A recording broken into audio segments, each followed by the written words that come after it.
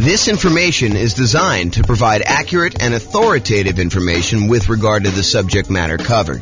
It is offered with the understanding that the presenters are not engaged in rendering legal, accounting, or other professional services. If legal advice or other expert advice is required, the services of a competent professional should be sought.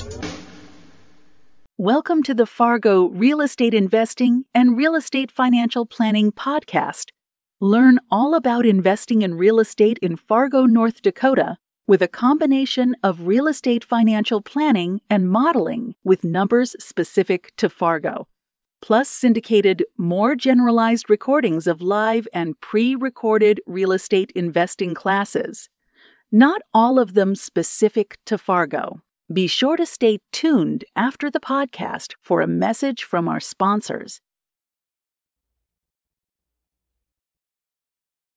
All right, let's get started. So buy and hold real estate investing. I am James Orr. So I did put a new slide in here. A long time ago, we used to actually have a slide that I showed like the next 4 or 5 classes.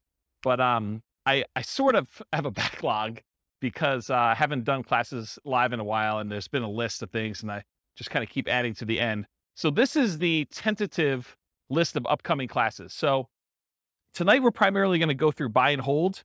How many people were here for the real estate investing strategies class where we talked about all the different strategies in one class? No one else was here? I think you were. Yeah, so we only had one person here for that. So in that class, I gave you an overview of all the different strategies. And one of your handouts that you have, this one right here. Oh, this one actually.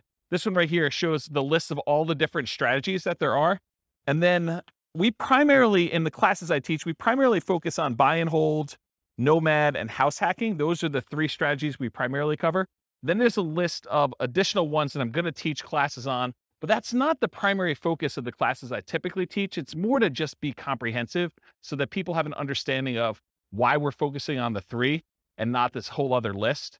And then there's a couple that I'm not going to cover at all. So tonight we're going to go and do a deep dive into the buy and hold strategy, but you'll notice there's a whole bunch of classes on a bunch of the other strategies listed on here.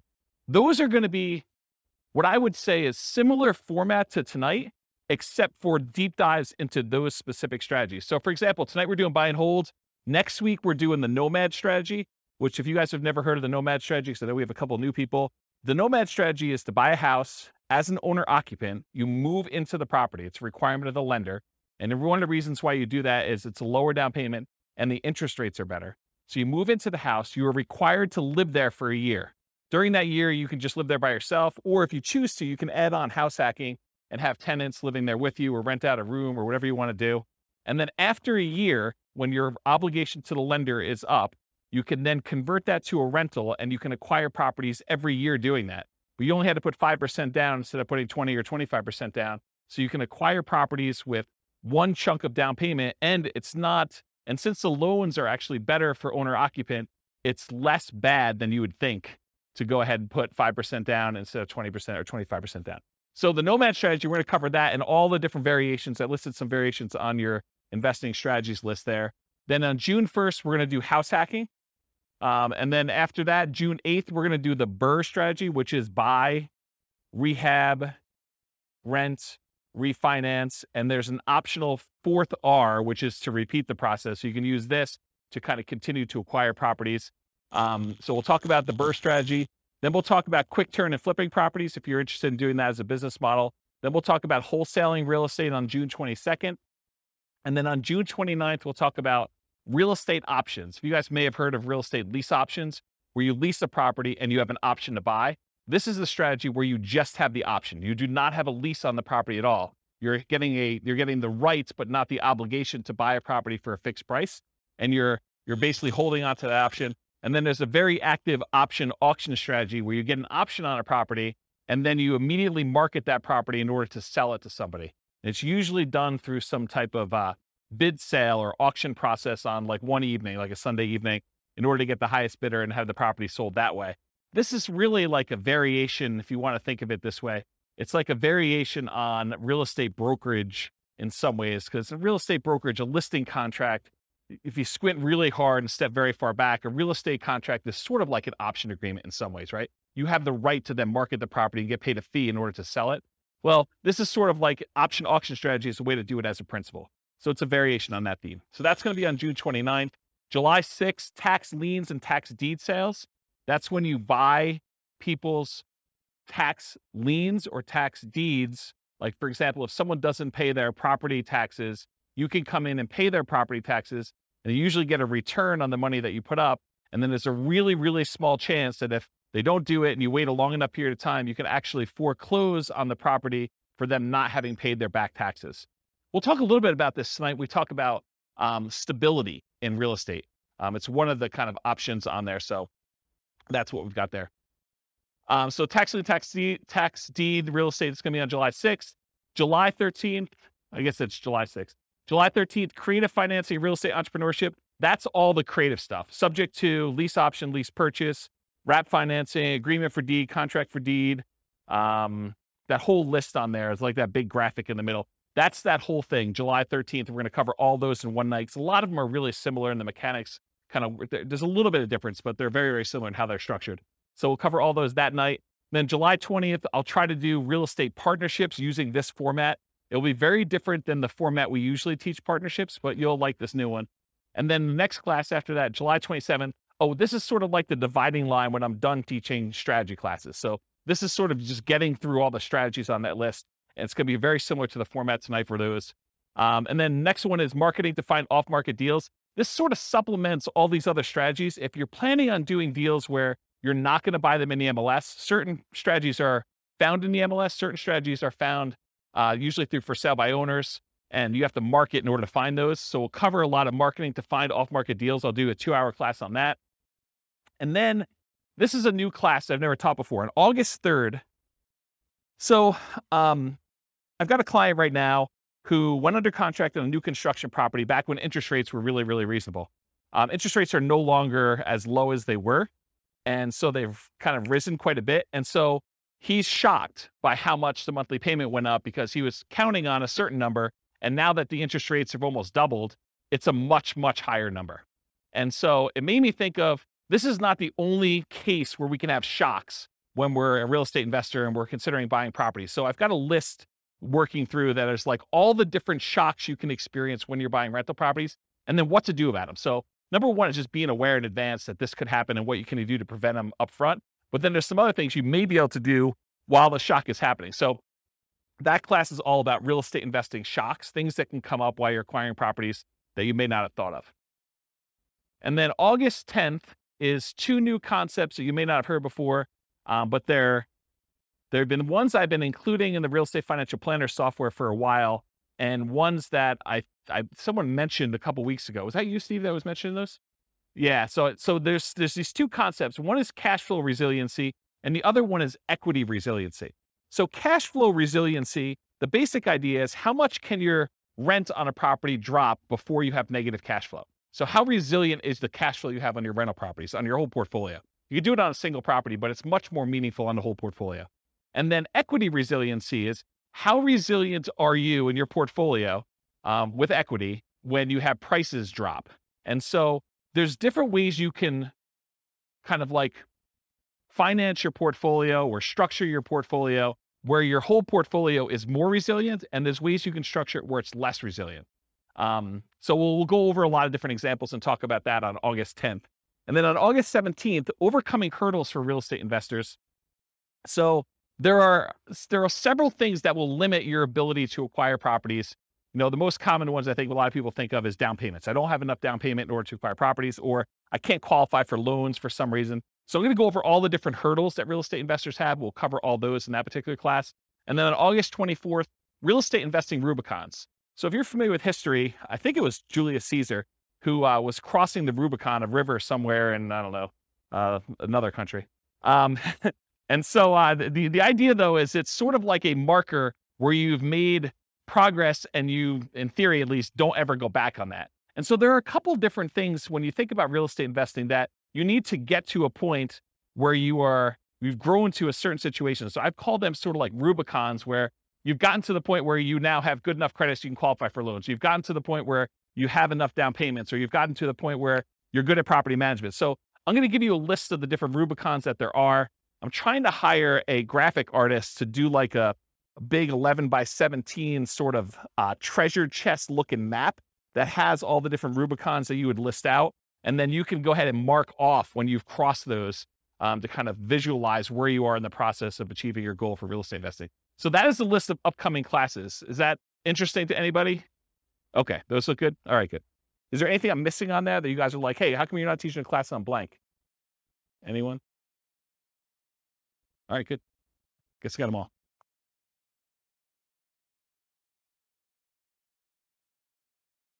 Oh, yeah, I've been teaching classes for like 18, 19 years.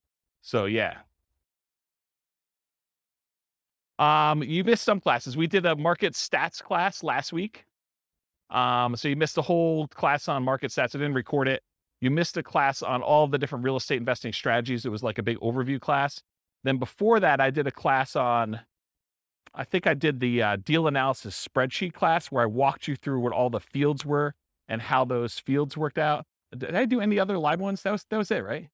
I think those are the live ones that I've done since I came back. And then I think earlier this year, I did one on real estate, financial independence, retire early budget spreadsheet, where you can actually calculate out your minimum target monthly income for retirement and your ideal target monthly income for retirement.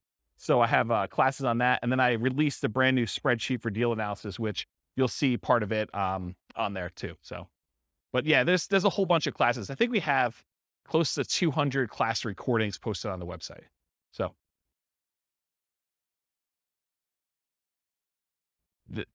there you go. See, Steve's going to check me. I knew enough to know that it was like in another country and that it was a river, right? Was it Julius Caesar? There you go. See, I know just a little tiny bit about history to keep me dangerous. All right. All right, so buy and hold real estate investing. As I said, I'm James Orr.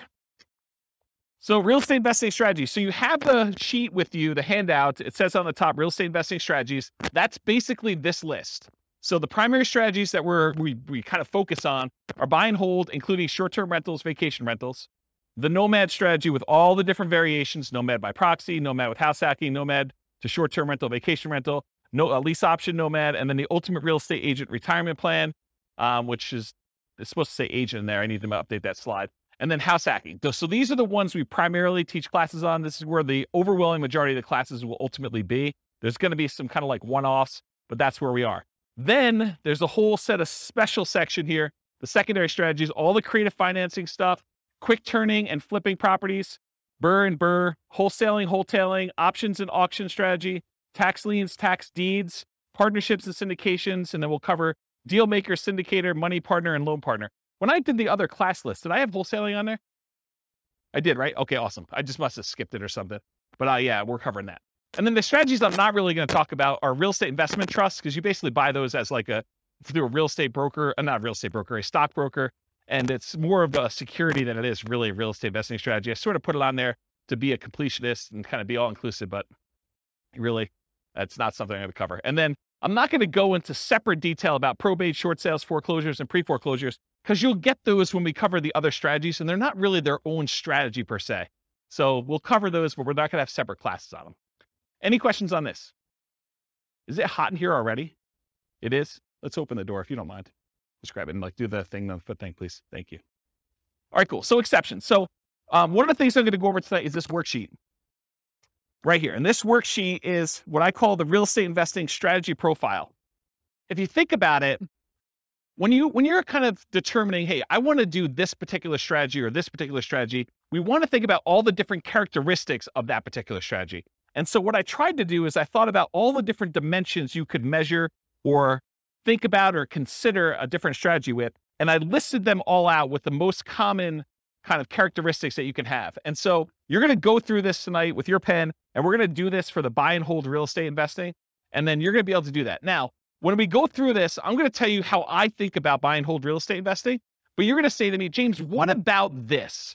What about when you do buy and hold, but you do it this way?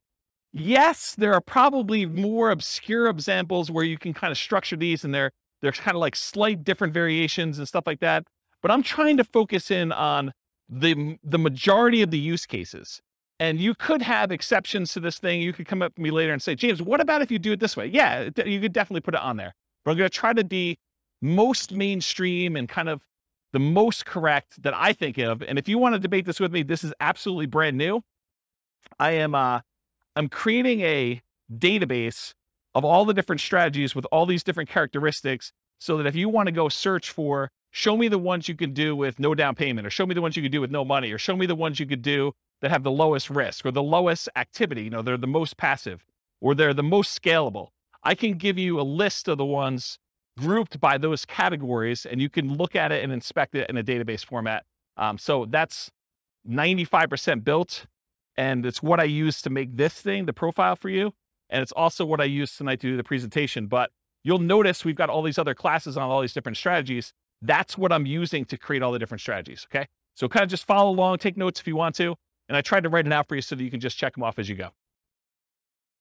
Okay. And I have a little beware warning here. Just because you don't think there's a chance that X can happen doesn't mean that it won't happen. This is designed to be a starting point discussion to help you make better investing decisions on your own with additional knowledge. Please do your own research. So a lot of these strategies, I'm going to say, I think about it this way. There's this risk or this way to do it. Is it possible that you're like, no, James is wrong, and there's never a risk of property values going down or rents going down, right? You understand how some people could believe that to be true. It's not true, okay? And just because it's a small probability doesn't mean it won't happen. All right, so buy and hold variations. So when I talk about buy and hold, what I'm really focusing on is traditional buy and hold, where you put a down payment on a property, usually 15% with PMI, 20% is the most common one, or 25% down. You can put more down. You can go all the way up to paying full cash for the property. I'm usually focusing on single family homes, duplexes, triplexes, fourplexes, and then it also includes all the apartment stuff, all the commercial buildings, 5 units and up. So that's all just traditional buy and hold in my mind. In addition to that, I group in short-term rentals, vacation rentals, because you're buying the property and you're holding it. It's just you happen to be, instead of renting it to a long-term tenant, you happen to be renting it by the night or by the week or by the weekend. And so I include that as a short-term rental or vacation rental in this model. Now, is it a stretch to think about buy and hold as, I'm going to buy a building and I'm going to do assisted living, or I'm going to buy a building and I'm going to offer a specific service? It sort of gets on the edge of, okay, you're doing a business, you're doing an assisted living business, but you also just happen to be buying real estate. So you could say, okay, I'm doing, storage units. Storage units, I guess, is buy and hold, but it's not really what I traditionally think of. So could you kind of classify it as buy and hold? Yes. Is it really a separate business of like having storage units and running a storage unit business, or having assisted living and doing that, or buying an office building for your practice, or, land in order to run your business off of? Yeah, I mean, you could do all those too, but I'm really thinking of it more in the traditional sense of single family homes through fourplex, and then multifamily properties, apartments, and greater. Does that make sense, everybody? Okay, cool. And this is intended to be, interactive. So feel free to interrupt. Please do use the microphone so your question gets on the mic, though. Just raise your hand. I'll bring you the mic, or someone else will bring you the mic. Any questions on this one? Cool. All right. So one of the ways I kind of classify different strategies is this a real estate investing strategy, or is this a real estate entrepreneurship strategy?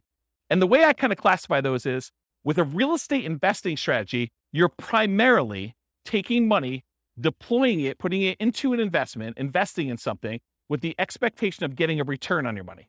That's real estate investing to me. There's another way to look at this where you're out there doing work, you're doing labor. Maybe you have some money in the deal, but you're primarily working a job in order to create money, to create value in some way.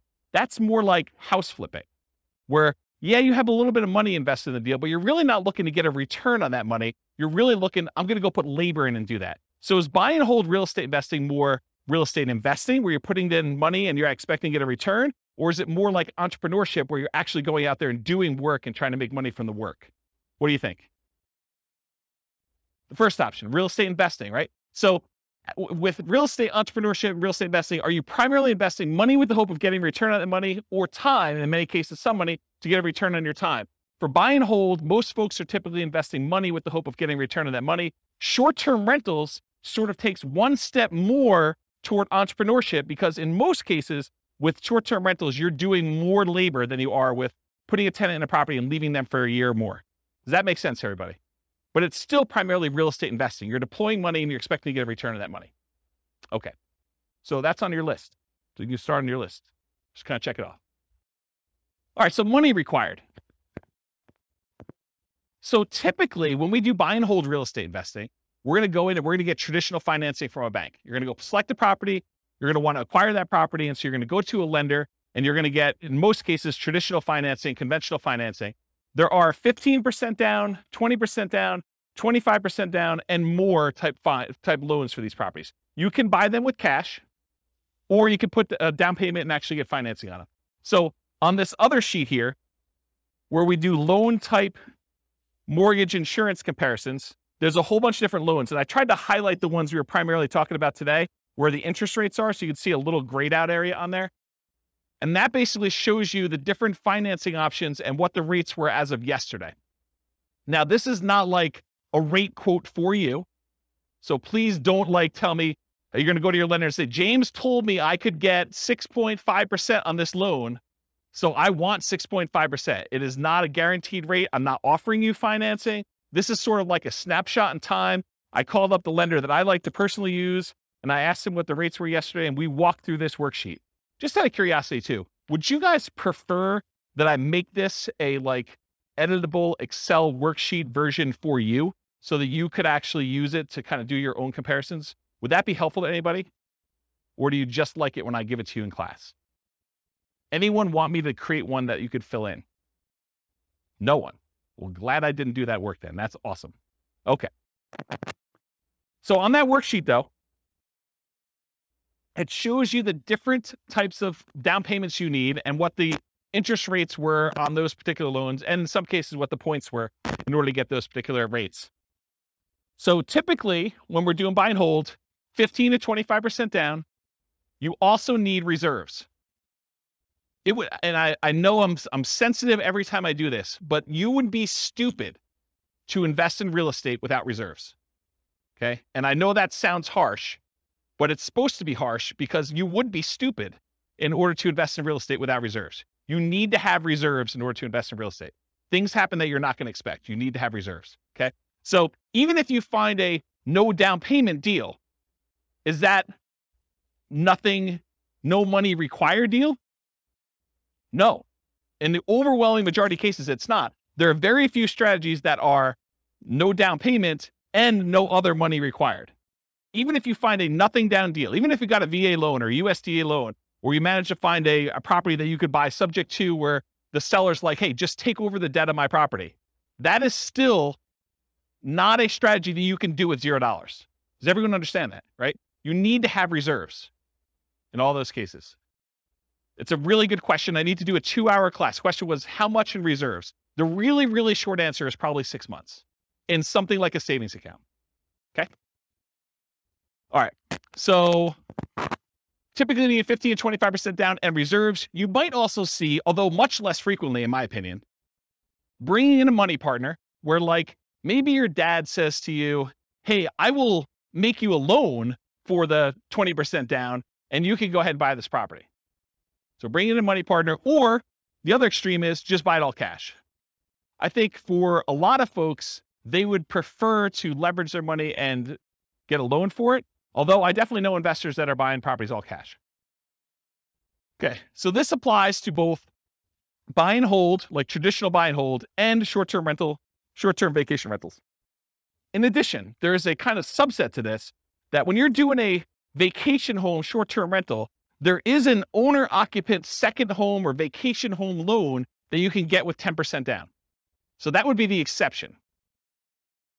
You could actually go buy a property where it's a vacation home to you and you're going to rent it out, 11 and a half months of the year other than what you're going to stay in there, and you can get that with 10% down.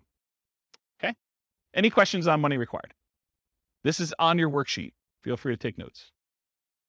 I see you that are not taking notes. What are you thinking? Do you have perfect memories? You can remember all this stuff? All right, cool. So credit required. So it's most common is to qualify for traditional investor financing, non-owner occupant financing. The typical credit score needed in order to do these types of loans is 700. There are some exceptions if you have very low debt to income.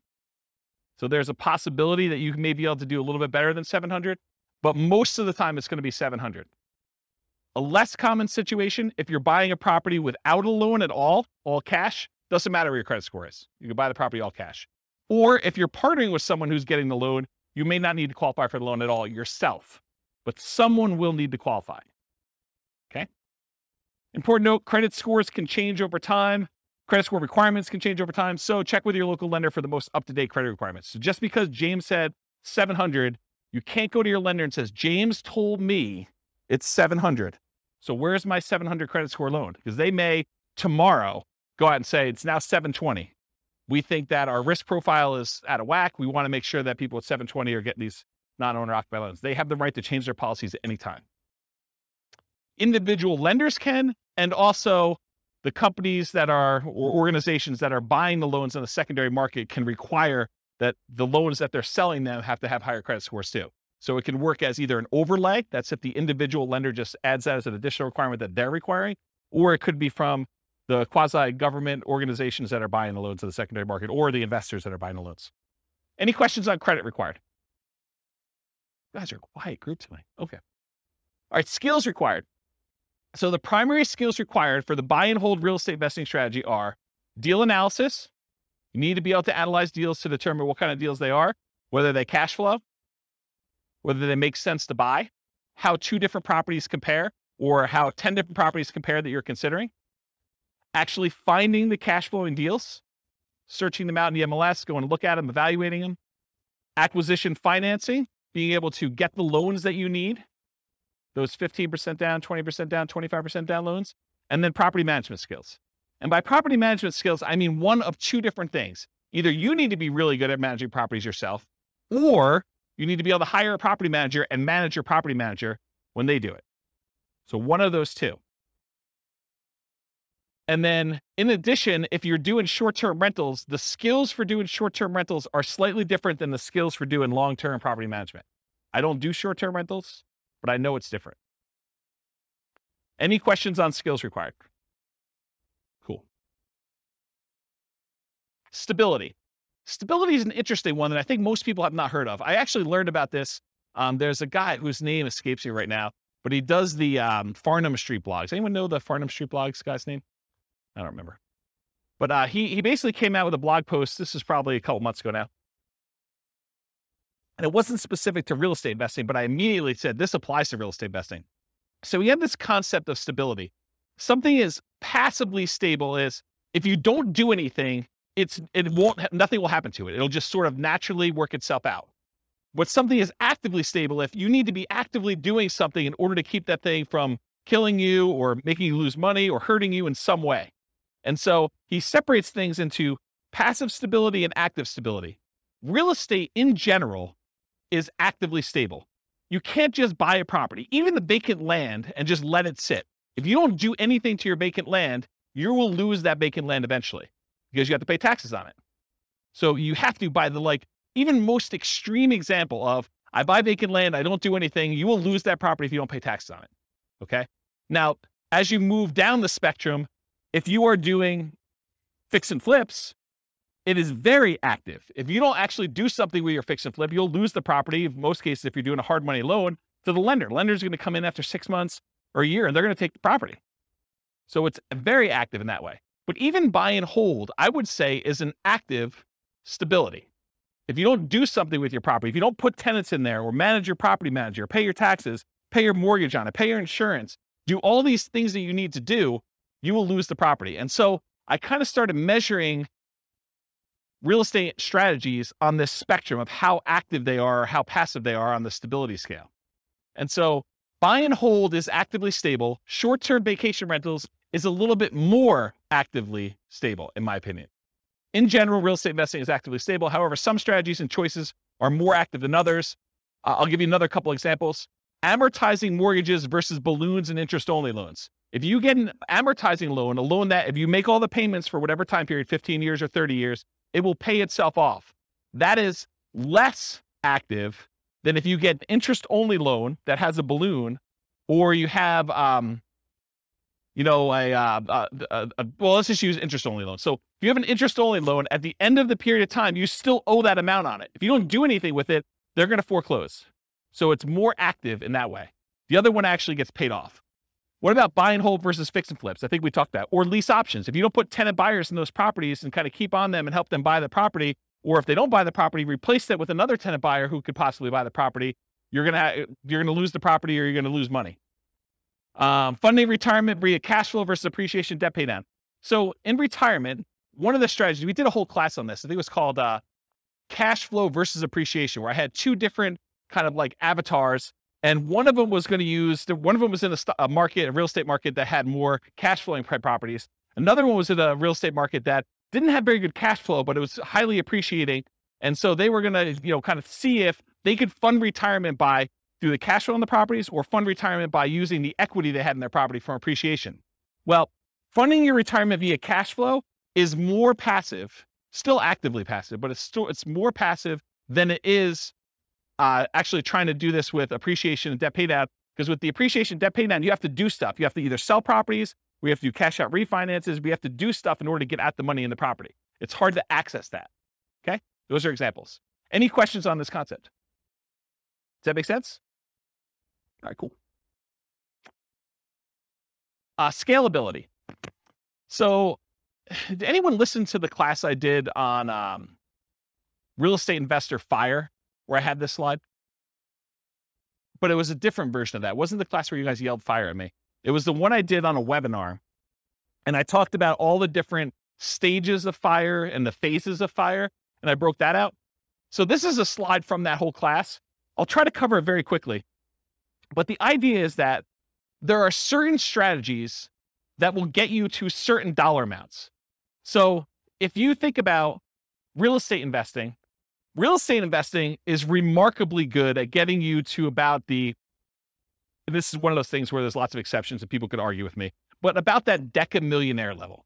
Okay. Really easy to get you to $1 million net worth, relatively easy to get you to this decamillionaire kind of thing. But if you want to become a 100 millionaire or greater, real estate becomes a lot harder to get you there.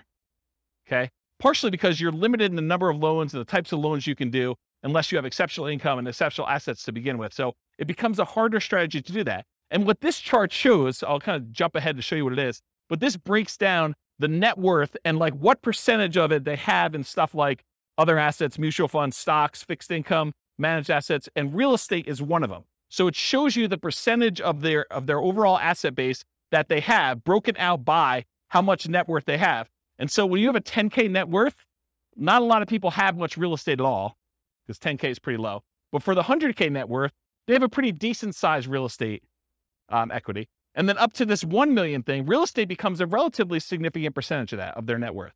And then getting up to this 10 million, real estate becomes a pretty significant thing. But then you'll notice over time, real estate actually declines.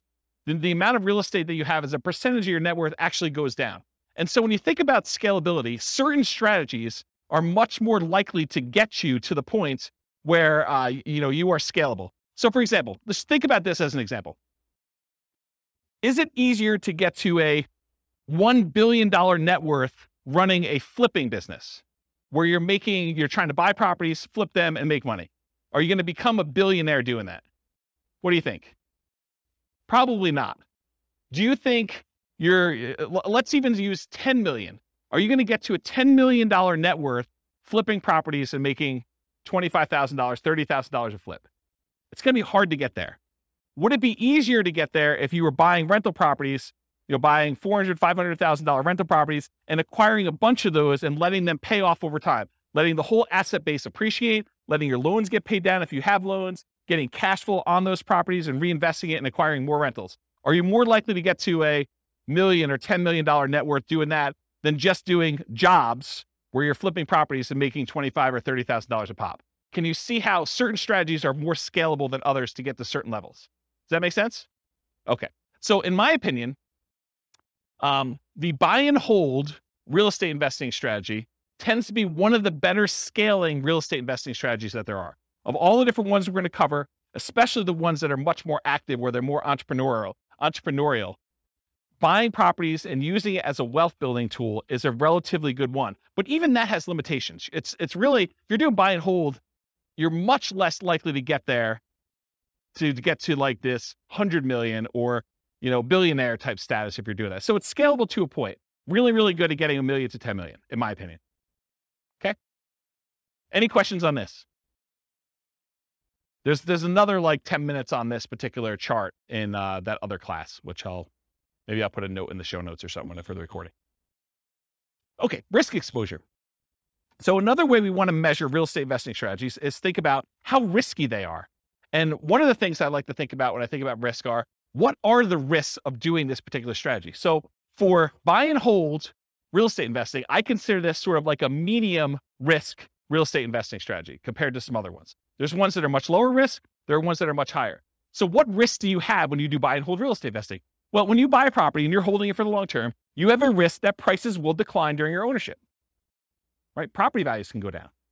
Property values can go down while you're acquiring properties. So the first ones you buy may have negative equity, or if you've got them free and clear, you may have lost money on them. Okay. You could also have rents decline during ownership. So you thought you were getting X% return, cash on cash or cap rate, however you're doing your calculation. And now you find that rents have dropped and you're not quite getting that anymore. So that's a risk you can have. Your credit is at risk. If you actually go buy properties using financing and something goes wrong with the property where you have to jettison, or something goes wrong with you and you can no longer, continue to make payments on the property and you lose the properties to foreclosure or short sale or something like that, your credit is at risk for doing this strategy. That is not true with every other strategy. So it's a buy and hold strategy risk. You also have all the typical tenant property management risks. Slip and fall, tenant sues you for, discriminating against them because you're not following fair housing laws. All those things that you have for doing property management, that is a risk you have for doing this strategy. So I think it's in the moderate kind of medium range for risk. It's not super, super risky. It's not also the lowest risk. You could argue that there's slightly more risk with short-term rentals, vacation rentals, but this is probably offset by an increase in income. So you're making a trade. So I think short-term rentals probably have a slightly higher risk. But I also would say that short-term rentals have an additional risk, the risk of an additional risk of changing policies. Like we're seeing HOAs and some cities kind of change their policies about allowing short-term rentals. So you don't have that risk as much with long-term, year-long lease type tenants. Any questions on risk? Are you seeing the format we're using for these other ones and how this will be helpful to understand if you're considering other strategies, how they all measure up? You seeing that? Is that going to be helpful? Okay, profit speed. So how quickly do you make money and what size of money do you make at what interval? So you can make $1, but is that like a decent amount chunk? So we want to think about also how quickly it happens and then the magnitude or the size of your profit. So I'm calling this profit speed. And if you've seen this before, this is my return quadrants. This talks about the 4 different areas you see that you get returns on by owning rental property. And then I also have reserves in there because you tend to own a small return on the reserves you keep. Whether you keep them in a savings account, you're getting 1% a year. You keep them in the stock market, and you're earning 8% per year. So you do get a return on the reserves you have, but it also drags down the overall return on investment when you kind of like say, I have to have 6 months or 12 months of reserves for my property. You realize that, well, my appreciation needs to take into account the amount I set aside in reserves. I can't not do that calculation, in my opinion, correctly, unless you take into account reserves. So we're thinking about just the return you're getting. There's a return from appreciation, the property value tending to go up over a long period of time. There's a return from debt pay down, the amount you pay down on the loan. If you don't have a loan on it, you don't get this return. If you're paying cash for property, this is 0. So you get these 2 returns. These 2 returns are what I call cash later returns. So all the stuff on the left is the stuff that you get later, because you can't usually access appreciation or debt pay down until you either sell the property or you do a cash out refinance. So these ones on the left-hand side are the returns you get later, cash later. The ones on the right are cash now returns. So cash flow, the difference between the rent you're collecting on the property or other income you're collecting on the property minus all of your expenses, including vacancy, taxes, insurance, maintenance, your mortgage payments. Did I forget any? Basically, it's all those, okay? So cash flow is the net difference between what you're bringing in and all of the expenses you have in your property. That's cash flow. And then by owning a rental property, you also get tax benefits, which it's depreciation. I call it cash flow from depreciation, though, when we take the gross amount of depreciation you have and you multiply it by your effective tax rate to give you an estimate of how much actual cash you will receive back on your taxes, either in your monthly paycheck or your weekly paycheck from your job, if you decide to change your exemptions, or at the end of the year when you file your taxes where you get a big lump sum, you'll get some money back. I call that cash flow from depreciation. The ones on the right are cash now. You get the cash flow at whatever interval you're collecting rents minus your expenses. So usually monthly, unless you're doing some type of short-term rental, then it's weekly, wherever they do the payouts for your kind of platform that you're using for that. And then the tax benefits, you can collect those with your paychecks every week, every 2 weeks, every month, or at the end of the year when you do your tax return. But it's not like you have to wait a long time like appreciation debt pay down. So these are more cash now. These are cash later. When you have regular buy and hold rental properties, you tend not to get these short-term, but these tend to be the bigger numbers. Your appreciation on a property tends to be larger than your cash flow, just in general. It's not always that way. And then your debt pay down tends to increase over time. As you pay down a 30-year mortgage, it just gets larger over time, but it tends to be a bigger number too. Then your cash flow, although as interest rates rise, this gets smaller. I want to point that out. So cash flow and tax benefits, these tend to be relatively smaller numbers, unless you're doing a free and clear, and then your cash flow number should be much larger.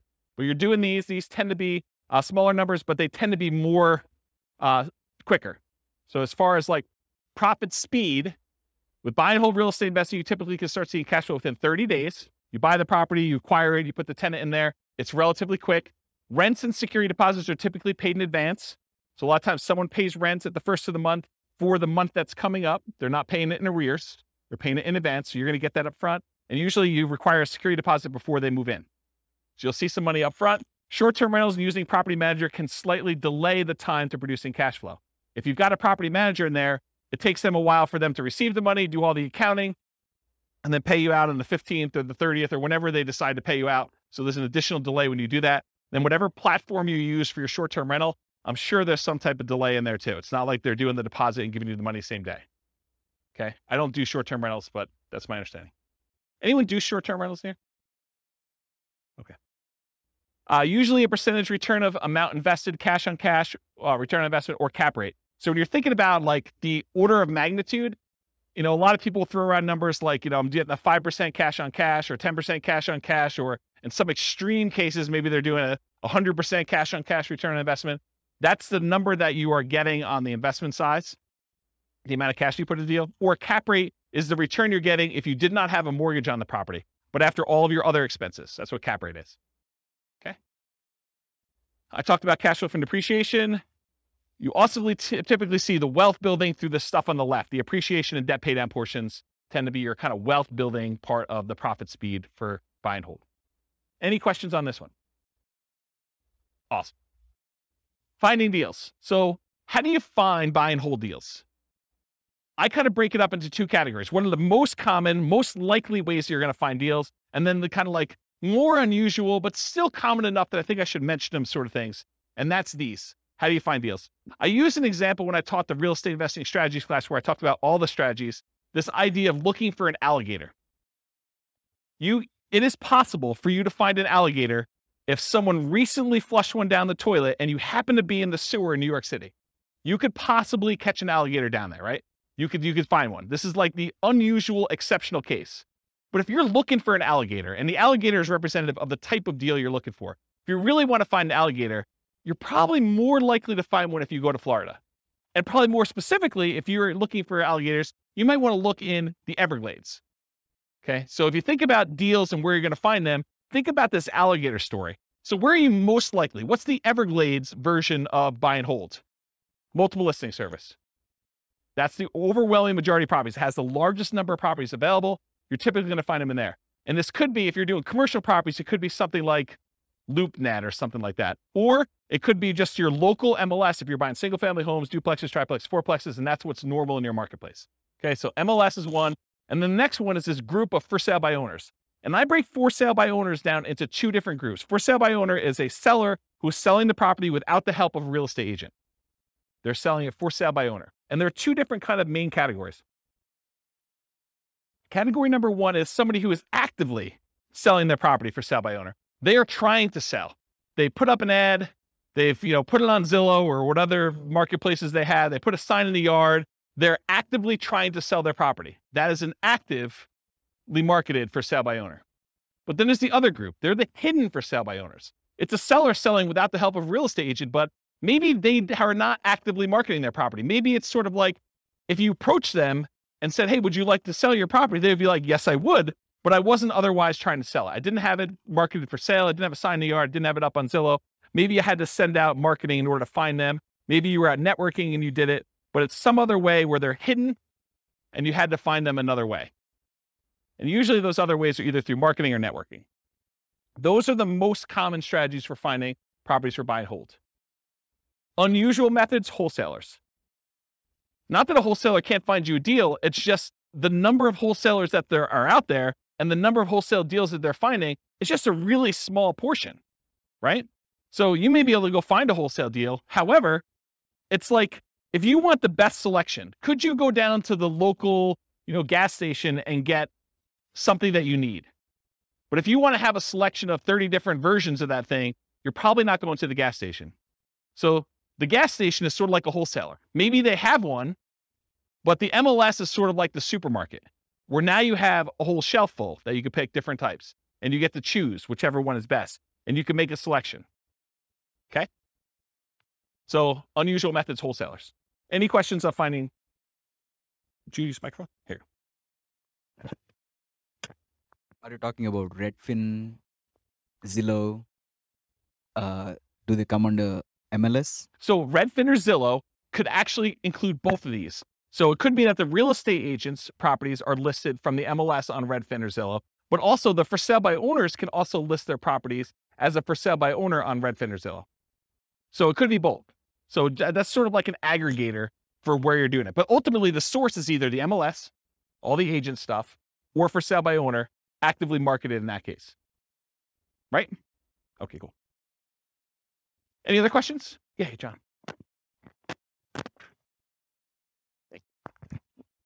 I've got a two-part question. On the for sale by owner, Yep. Is that typically, do they want more money or less money than if they were going through a realtor? And also, the second part of my question would be risk. Yep. If I use a realtor, you guys cover all the hidden stuff. If I'm dealing directly with a homeowner, seems a little more risky. Yeah. So really, really good questions. Just put that for a second. So awesome questions. So the first thing about price, it's all over the place. I would say that the for sale by owners I've seen, some of them are priced high because they want to get all the money, right? They're going to price it with whatever a realtor would have gotten, maybe even a little bit more, because they think that their property is better than all the other ones that sold. And they haven't had a real estate agent tell them that it's not reality to get, $600,000 for this $500,000 property. They're like, well, I think I can get 600, so I'm going to list it for 600. So you could get some of that.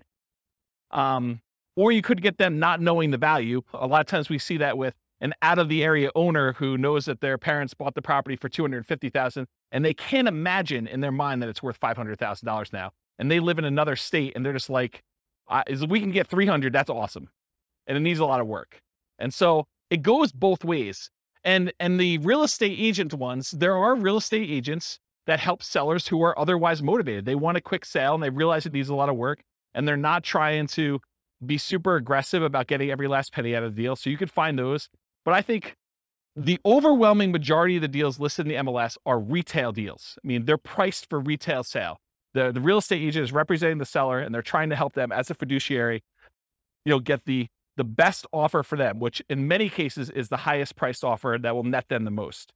And so I think that is true. But there is that 5%, 10% of those that are also good values. And sometimes a full price deal, especially for buy and hold, is still a great deal. Like you can go buy a property, pay full retail price for it, and it gets you the cash flow economics, the cash flow returns that you want on it. Because they're thinking price and you're thinking income, right? And not every property is considered that way. And you're right, I think about the risk too. I think a real estate agent can mitigate your risk in a couple ways. Number one, through knowledge about like how to do stuff correctly and all that other stuff. But then there's also an additional insurance layer in there too, because most real estate agents in most states that I'm aware of, at least in Colorado, I know this is true, they're required to have errors and omissions insurance to kind of protect you in case they do something stupid and screw up, right? So I think that there's an additional layer in there. Does that mean that you shouldn't do a for sale by owner deal? No, I think that there's a reasonable amount of risk that you think. There's nothing without risk, right? Like we go out, we drive through town, I mean, you could be doing everything you're supposed to do. You're completely sober. You're driving on the right side of the road. You're doing the speed limit, and person next to you is snorting a line of cocaine, and they just had a 6-pack, and they're driving all over the line. They're spanking the kids and having a cheeseburger all at the same time. You did everything right, but it's still risky for you, right? There's nothing that's without risk. Is that a reasonable risk? I mean, the chance of it happening to you is really low, but there's risk in everything, including buying for sale by owner, including buying some from the MLS. I think there's a small amount of risk in there, especially in markets where, we're coming off like a year of what I would consider to be extreme seller market, where the sellers are in the driving seat. They're setting, these demands where you've got 20 offers coming in and people are waiving inspection, they're waiving appraisal. I mean, you're voluntarily taking on additional risk just buying in that particular type of market.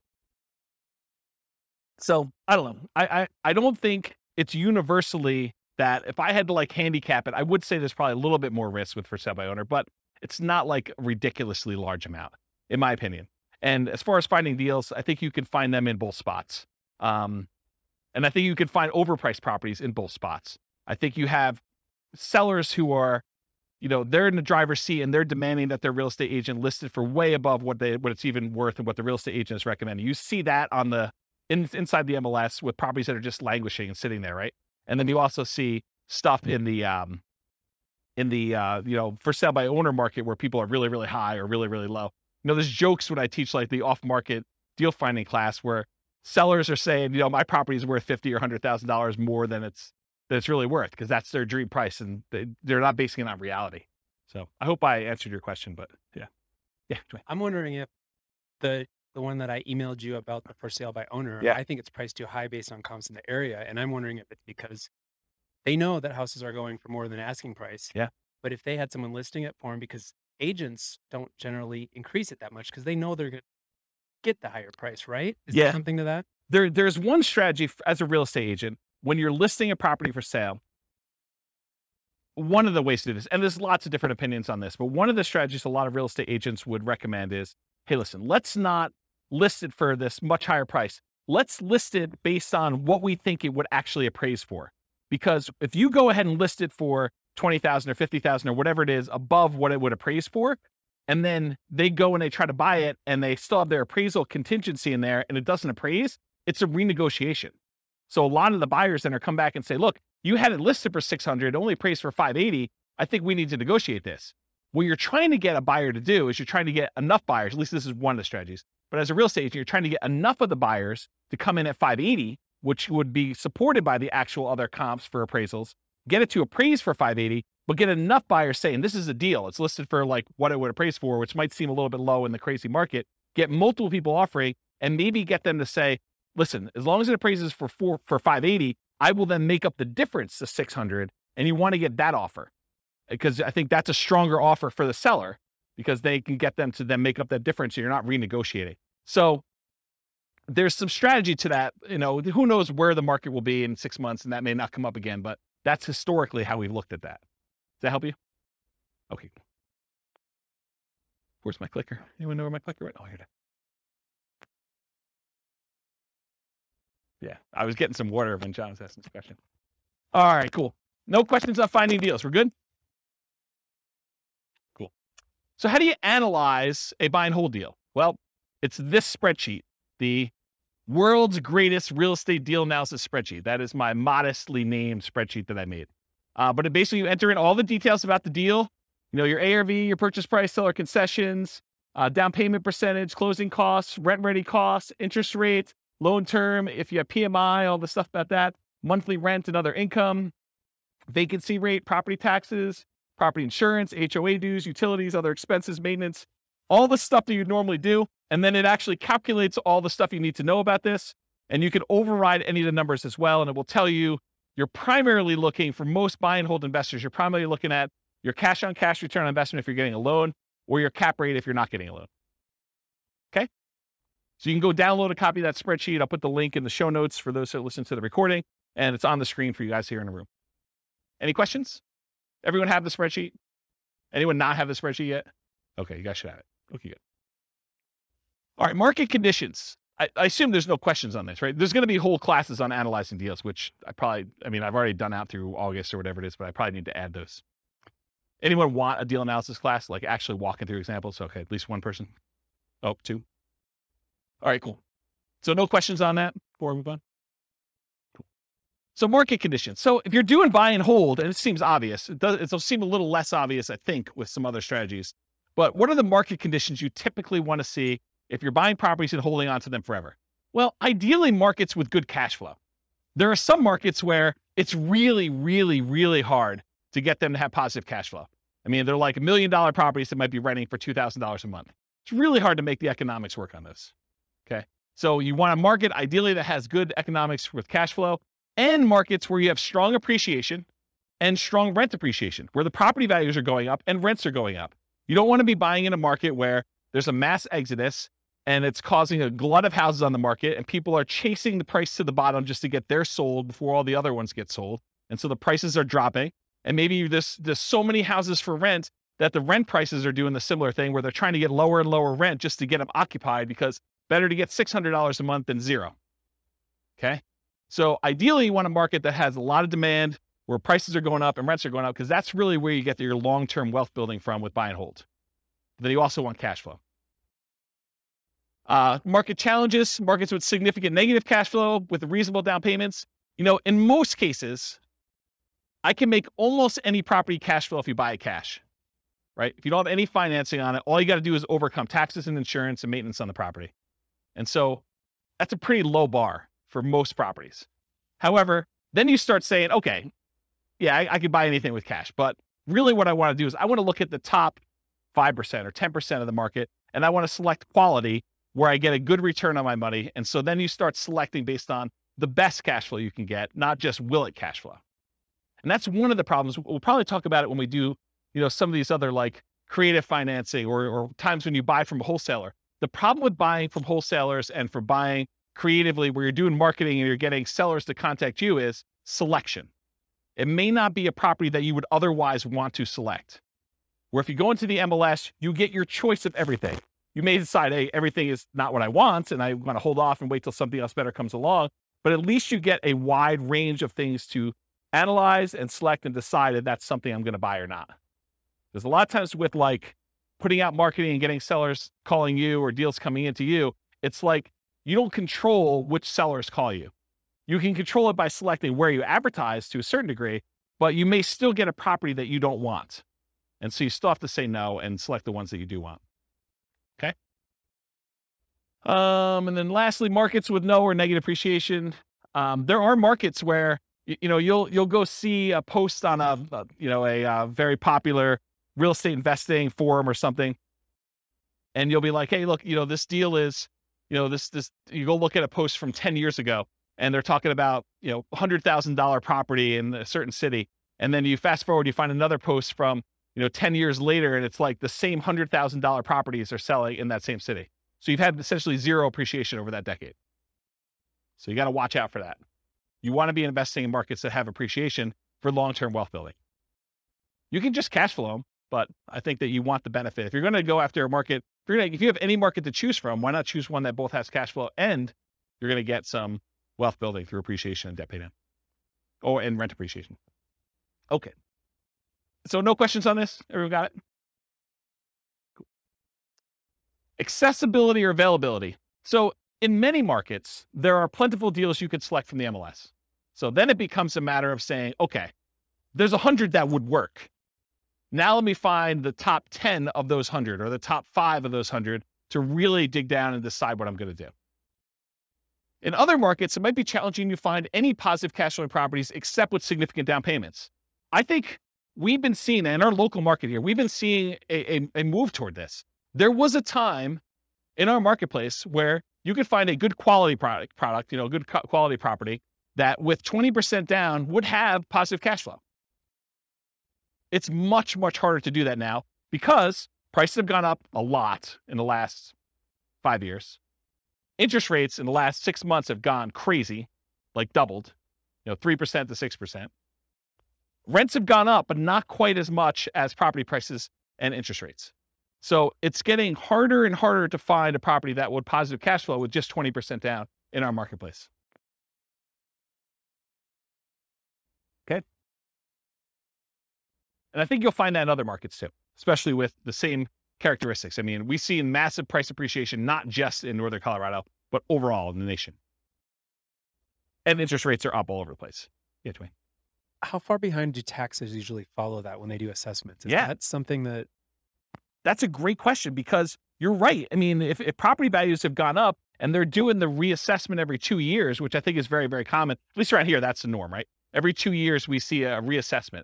So they're going to use the new property value, and they've got their kind of like tax, whatever they call it, mills, or how they calculate taxes. They're going to use those times whatever their new assessed value is, and your property taxes are going to go up. So it's just sort of like 2-year stair step going up with that. Yeah. So it's definitely going to impact that, which is another reason why you probably shouldn't use just the last year's property taxes as your estimate, unless you're prepared for that shock. That's a shock for that class, right?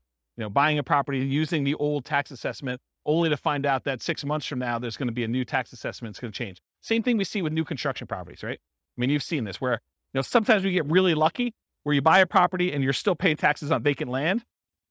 And it takes 3 months, 6 months, a year, whatever it takes for the county to come around and say, okay, now we're reassessing your property. It's no longer vacant land. It's got this $500,000 property on there. And now property taxes aren't $47 for the year. They're $4,700 for the year. Okay. So that's a big difference. Interest rates may be a significant factors, whether properties will cash flow or not. And the other thing about accessibility, availability, is verify that you can use your property as a short-term or vacation rental before buying it. You don't want to assume that you can. You want to check with the city. You want to check with the county. You want to check with the HOA at a minimum. And there may be additional municipalities that eliminate you. Those are the 3 that come to mind. Any questions on that? Cool. Using retirement accounts. There's some real estate investing strategies that you can use your retirement accounts to invest with. Buy and hold real estate investing is one of them. You can use your retirement account, your self-directed retirement account, to buy real estate with for buy and hold. A lot of times it requires special financing. So most of the time it's going to be a portfolio loan, and the portfolio lender is going to require a much larger down payment, usually about 35%. There are some ways to structure where you're getting the loan and someone else is partnering with you. Go see the partnerships class where we talk about that. But you could structure an LLC with some portfolio lenders who obviously don't see this as a kind of like good way to do it. But you can come in and be the loan partner on a deal for an LLC and only put 20% down in order to get some of those products. But if you're buying it just with your self-directed IRA, self-directed 401k, in most of those cases, because it can't be a recourse loan, they're going to require 35% down. The interest rate is going to be a little bit higher. And they're usually ARMs. Sometimes they'll do a 15-year fixed rate mortgage, but that's also going to hurt your cash flow because it's the 15-year amortization schedule makes your cash flow, it makes your monthly payment higher, which means your cash flow is going to be worse. So just realize that might not be ideal. And then the other thing to think about too is if you're trying to do financial independence, retire early, below when you can technically start taking money out of your retirement accounts, realize that if you're doing investing inside these accounts, it's not like you can access that money. You can't like collect the cash flow from the property that you have owned by your self-directed IRA or self-directed 401k. You have to leave that money in there until you can legally withdraw it, unless you want to pay the taxes and the penalties to get it out. Okay. So realize that if you're looking to do this for retiring at 45 or whatever you're trying to do, that's potentially problematic. And you'll need to come up with a bridge solution of some sort to do that. And there is a class, I really need to add this to the schedule. I talked about this in that same Fire for Real Estate Investors class. I talked about this idea of, I used to call it coasting into retirement, but I don't want to confuse it with Coast Fire, which is something completely different. So I think I renamed it chillaxing into retirement. It's this concept of, you have enough money to bridge you technically qualifying as financially independent, and you're sort of living off of your savings, not at a safe withdrawal rate, kind of living off your savings, but like depleting your savings to get to the point where you then qualify for FIRE, where your financial independence number may take you a year or 2 or 3 for either a property to pay off or cash flow to increase or something else to happen. And you're sort of like rapidly depleting another resource that you have to sort of bridge you to that point. And there's probably a full day class I need to do on that. So I don't think I could do it justice in 2 hours. So is anyone interested in that class? Should I do that? Just one person?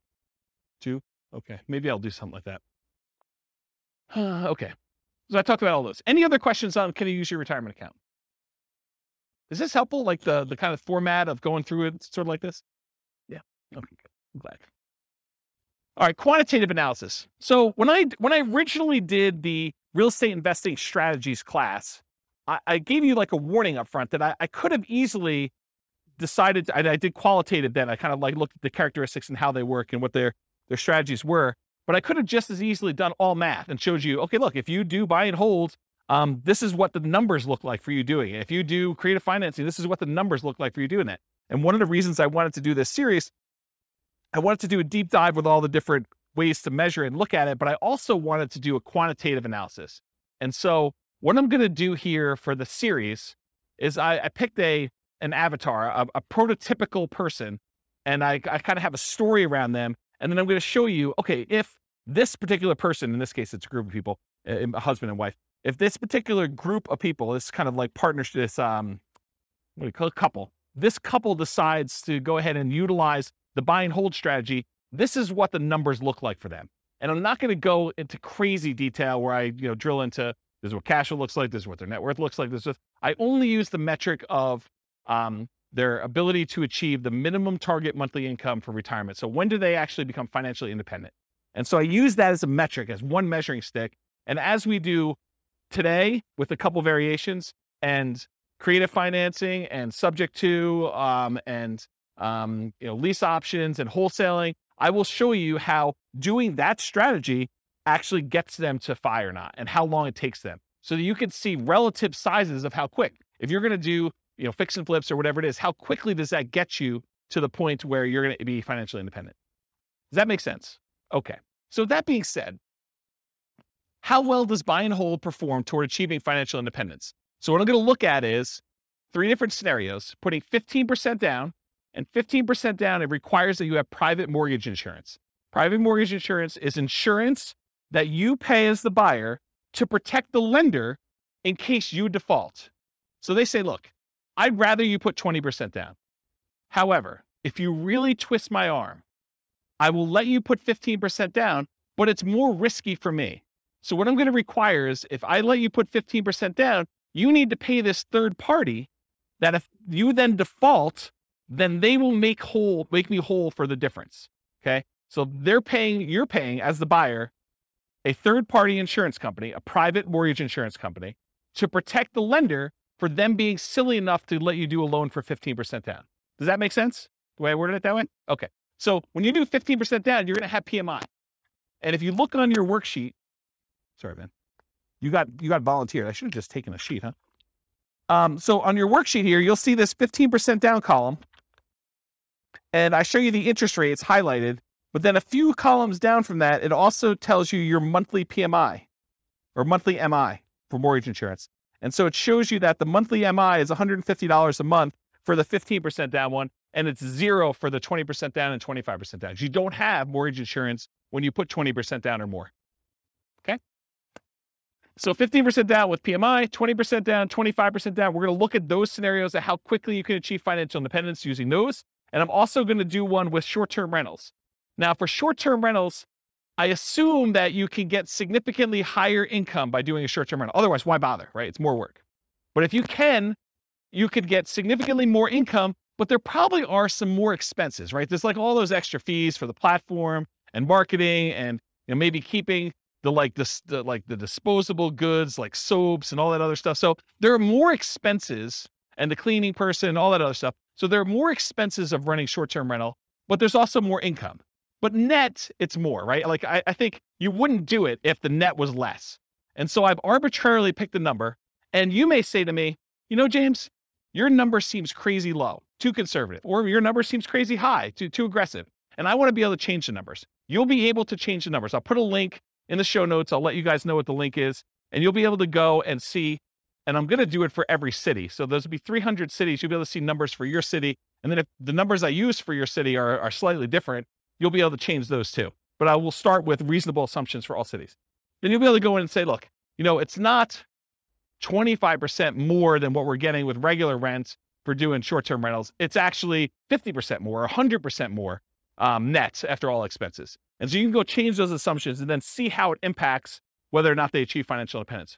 For tonight, I have the assumptions up here in a second. I did use 25% more. And I also increased maintenance on it as well. So you'll see how that plays out. I also mentioned here, in many cases, there's usually more work involved for short-term rentals. So part of the increased income you get is your labor. You should think about that in terms of dollars per hour. So the differential you're getting above and beyond the work you would need to do as a regular long-term tenant in the property, you need to think about that as, okay, I also need to figure out that I'm also putting in an extra X number of hours, 5 hours a month or whatever it is. And so I need to take that money out and calculate what that means to me. You may be willing to do that though, because you're saying, look, if I can get this extra cash flow, I don't mind doing the 5 hours. That's worthwhile for me. Okay. So it's up to you to decide that. So any questions on this before I start going into some numbers? I'm moving toward numbers. I'm going to show you my assumptions here. Any questions? Okay. All right. So financial independence. So earlier this year, I did a class. I think it was called, I don't know, Financial Independence Retire Early Budget. And in that thing, I did a walkthrough where I walked you through how to do your own budget to determine what your minimum target monthly income in retirement is. That's like lean fire, for those of you that are kind of familiar with that concept, or your ideal target monthly income in retirement. That's sort of like your fat fire or full fire number, okay? So I walked you through, you kind of walked through all your different expenses, your mortgage, taxes, insurance, HOA, and your own personal property, vehicle payments, all that stuff that you have there. And then I calculate your amount that you need in order to be able to achieve financial independence based on your expenses for kind of two different groups. So I'll put a link to be able to download the spreadsheet, maybe watch the video on there. So you'll want to know your number, but I used for them, I think $5,000, which I'll show you the assumptions for in a second here. But in order to achieve financial independence, it really consists of three parts. So how do you know if someone has enough assets coming in to support them in retirement? There are really three inputs for this. Input number one is passive income coming from things like Social Security, pensions, or annuities. Those are the three most common, but it's all the passive income you've got coming in from that. The second one is any cash flow you have from your rental properties, net of all expenses. So this is not just rent minus mortgage payment. It's rent minus taxes, minus insurance, minus maintenance, minus vacancy, minus mortgage payment. All of the expenses on your property have to be subtracted out. And then that number is the cash flow you can use to determine whether or not you qualify as financially independent. And then the third one is any money invested, not the equity in your property, that's already being included somewhere, but any money you have invested in stocks or bonds or mutual funds or things of that nature, times whatever you believe to be a safe withdrawal rate. Safe withdrawal rate is the amount of money, in theory, that you can safely remove from your investments each year and, in theory, not run out of money. Okay? Usually it's around 4%. Some people more conservatively will use something like 3% or 3.25. The guy who came up with the rule before we saw this massive uptick in inflation had came out publicly and said it's actually over 5% now, which I always scratched my head and said, that seems really aggressive. But I mean, what do I know? But if you look back at historical data, there was the 4% safe withdrawal rate study by the three professors from Trinity University. They did a bunch of back testing on historical data with the stock market and bonds, and they came and said that with a very high probability of success, very low probability of failure, that taking 4% of the amount of assets you have invested in stocks and bonds at different ratios, they did a whole table, so you can go look at the report if you want to. I think it's called the Trinity study. But they said that 4% is a relatively reasonable number to use based on historical data. Okay, so the three things, it's passive income from Social Security, pensions, and annuities. That's number one. Any net cash flow from rentals. And number three, your yearly safe withdrawal rate multiplied by the amount you have invested in stocks, bonds, mutual funds, things like that. The sum of all three of those, if the money coming out from your cash flow, your passive income, and that safe withdrawal rate, if that exceeds the amount you need in order to live, then you are technically financially independent mathematically. Does that make sense? So in order to see if somebody qualifies for this, we're going to use any Social Security they have. So if they go late enough where they're old enough then to have Social Security, that will count for us. Okay. And I did a calculation based on their Social Security, and I think I started them at age 21, try to give them a really long runway. with this, okay? Any net cash flow from rentals. So if they're buying rentals in these scenarios, then the cash flow they have from the rentals after all their expenses counts. And then any money that they have in their bank account that's not being used for down payments or whatever, we're using a 4% safe withdrawal rate for that, and that counts as well. So the three of these things will count to determine whether or not they've achieved financial independence, and I'll tell you what month they achieved that minimum target monthly income in retirement to be financially independent. Does that make sense? Did I confuse anyone? All right, cool.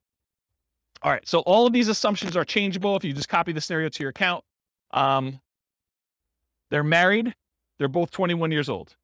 They've recently graduated from college, and they're working in a technology department of a large healthcare business. Might sound familiar to someone in this room. They have a total of $10,000 saved up. Okay, so they're not starting from zero. They've got 10K. They earn $72,000 a year combined. So $36,000 each. Does anyone have a problem with that number? Do they think it's too low? It's probably low. I'm looking at someone who works in that field. Yeah, it's very low. Okay. So I'm trying to be conservative though, right? Like if I come in here and I use, everyone makes $200,000 a year, people are like, whoa, James, no one makes $200,000 a year. So I get it from either way. So here's how I worked it out though. I said, okay, look, McDonald's is hiring at like $16 an hour for us, right? I mean, I think Qdoba, the burrito place I go to, they have signs on their door. They're hiring like entry level at 15. I was like, 18 seems like a relatively low bar, right? Maybe I'm wrong. Maybe it just seems like crazy, but it doesn't seem that far off. And that's $18 an hour, working 2,000 hours a year, $36,000 a year each is how I got there. Or you can say, look, if they're really as motivated to achieve financial independence as you say they are, then 2,000 hours a year is like part-time work, in my opinion. I mean, there's other people they're going to be offended by that, right? I'm going to get hate mail, I can't work more than $2,000 a year. I mean, 2,000 hours, that's like the first 6 months of the year for me. I mean, I know there's some business owners in here that they're like, yeah, 2,000 hours. Yeah, that's easy, right? But I'm going to get hate mail, I'm sure. But I use 2,000 times $18 an hour to get $36,000 a year for each one. I think that's a reasonable number for a lot of folks. And so I'll try to use these same assumptions across all the different strategies to compare them. So you'll be able to see more of as close to an apples to apples comparison as you can be, knowing that you're comparing different things. Okay. This may be hard for you guys to believe. They're saving $1,000 a month before they buy any houses. Okay. So between the two of them, they're saving $12,000 a year on a $72,000 income. That's pretty aggressive, but they're motivated to achieve financial independence. In fact, I say that they're obsessed about achieving financial independence so they can retire early. They want to fire. They want to find their best path to financial independence together. They're both taking Social Security at age 67. That's what I modeled it at. And Social Security was estimated based on them working until the full age of 67. You guys all know that if you stop working earlier than 67, your amount of benefits actually goes down for Social Security though, right? You guys know that, right? Like if you don't put in enough, then you don't get the whole thing. It goes down. Okay. So I've assumed though, incorrectly, that they've worked till 67. So if they get to the point where Social Security kicked in and it matters to them, that will be a factor. But if it's before that, it really doesn't matter anyway, because they've then achieved financial independence without Social Security. Okay. Any questions on the changeable assumptions? Because you can go in and change these. You're like, hey, look, 72,000 a year is crazy, James. I don't know where you got the number from. Nothing? Okay. This is the worksheet you have, the loan types. I'm just pointing out that when they do the 15% down loan, I'm using 6.75%. That's what I got yesterday when I called my lender as the interest rate for a 15% down loan. And in order to do that, they had to pay 2 points to get that loan. They wouldn't give us a par rate. They wouldn't give us a rate where you didn't have to pay any points. Okay. And if you're doing 20% down at 6.625, there's 2 points for that as well, but there's no PMI. And then if you put 25% down at 6.5%, that's par. There's no points required in order to get that rate, and there's no PMI on that one. Okay, so that's the interest rates I'm going to use. If they were, when we cover Nomad next week, we'll be looking at these conventional loans, and you'll see the interest rates for those, what they are. For example, putting 5% down is 5.5% versus 6.75 or 6.625 or 6.5. This is why putting only 5% down starts to look attractive, is the interest rate's so much better. We'll cover that. We do Nomad. Any questions on this before I go on next slide? Okay, cool. More changeable assumptions. I modeled this out for 60 years. So if for some reason they don't achieve financial independence, it's possible they achieve it after 60 years. Okay, so 720 months, 60 years. So they'll be 81 at the end of this modeling. Based on their income, I think I looked it up. It should be about a 17.85% effective income tax rate. That's what I've estimated it to be. I'm assuming a 3% inflation rate over a very long period of time, guys. 3% is reasonable. I know we've seen crazy numbers recently, but look out long time in history. 3% seems right about there. 5.5% mortgage interest rate for the owner occupant, but they're not doing owner occupant except in some examples here, but they're doing the investor rates, which are listed on your spreadsheet. They have a 4% safe withdrawal rate number. They have $5,000 minimum target monthly income in retirement. So they're trying to get to the point where they have $5,000 a month in passive income from those three sources in order to be considered financially independent. And I do adjust for inflation. So it's $5,000 today, but in the future, it may be $7,000 or $8,000 or $9,000, depending on what time it is. Okay. And why did I pick $5,000 when they're making $6,000 a month? Because they're saving $1,000. So I want them to be at the same level of lifestyle, not at the same income. So they're not saving $1,000 anymore. They're only saving nothing because they've already achieved financial independence. And so we're trying to get them to the point where they replace their standard of living, what they're actually living on. And I've also said, hey, look, when do they get to the point where they can live a $10,000 a month lifestyle, which I don't even think I showed you numbers for that today, but I do run that math and show you when they're earning twice as much. Okay. Any questions on these changeable assumptions? You could change all these too. Okay. So for the property, what kind of property are they buying? So here's the assumptions for the property. It's going to be a $375,000 property value, and it goes up at a rate of 3% per year. So it's keeping pace with inflation. It's not going up faster than inflation. It's not going up slower than inflation. It's pretty neutral. We're going to do 3 different down payment scenarios. So I'm going to do a 15% down, a 20% down, a 25% down one, and I'll show you the results from each. With the 15% down, there's PMI. I told you that. 1% of the purchase price in closing costs when they purchase. So they're going to have some fees for getting the loan. In addition to that, for the 15% down and the 20% down loans, there are 2 additional points in order to get the loan. You have to wait. Is that something that's common? What's that? 15% down? Yeah, there's a 15% down non-owner occupant program. No, but points. Is that common? No, it was unusual because we couldn't get them to quote us something at par rate. So they're saying, look, we're not even going to offer that. If you want to get this rate, you got to pay at least 2 points in order to get it. So it's just a kind of condition of our normal market right now. And you may be able to go to another lender where they'll say, it's not 6.75 or whatever it is. It's 7%, but it's par. They may come back and say that to you. And so each lender is a little bit different. This is one lender I called. There was a lender that I talked to told me that between 25% down and 15% down, there was only a quarter of an interest rate change. Yeah, it definitely is in that range. Okay. Sometimes it's more than that. Sometimes it's less. Okay. And then also, is there an equation to figure out upfront PMI? No.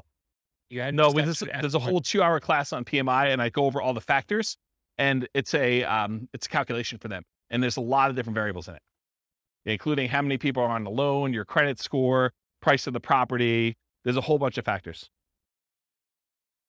Yep. All right, cool. No seller concessions. They couldn't get the seller to give them any money toward closing costs. Interest rates, I already talked what those are. 6.75 for the 15% down, 6.625 for the 20, 6.5 for the 25% down, and the 15% has PMI. Doing 30-year loans, 360-month loan term. We assume $2,600 per month in rent, but rent increases at a rate of 3% per year. So rent is also keeping pace with inflation. It's not going up faster than inflation. It's not going up slower than inflation. So property price and rents are going up at the same rate.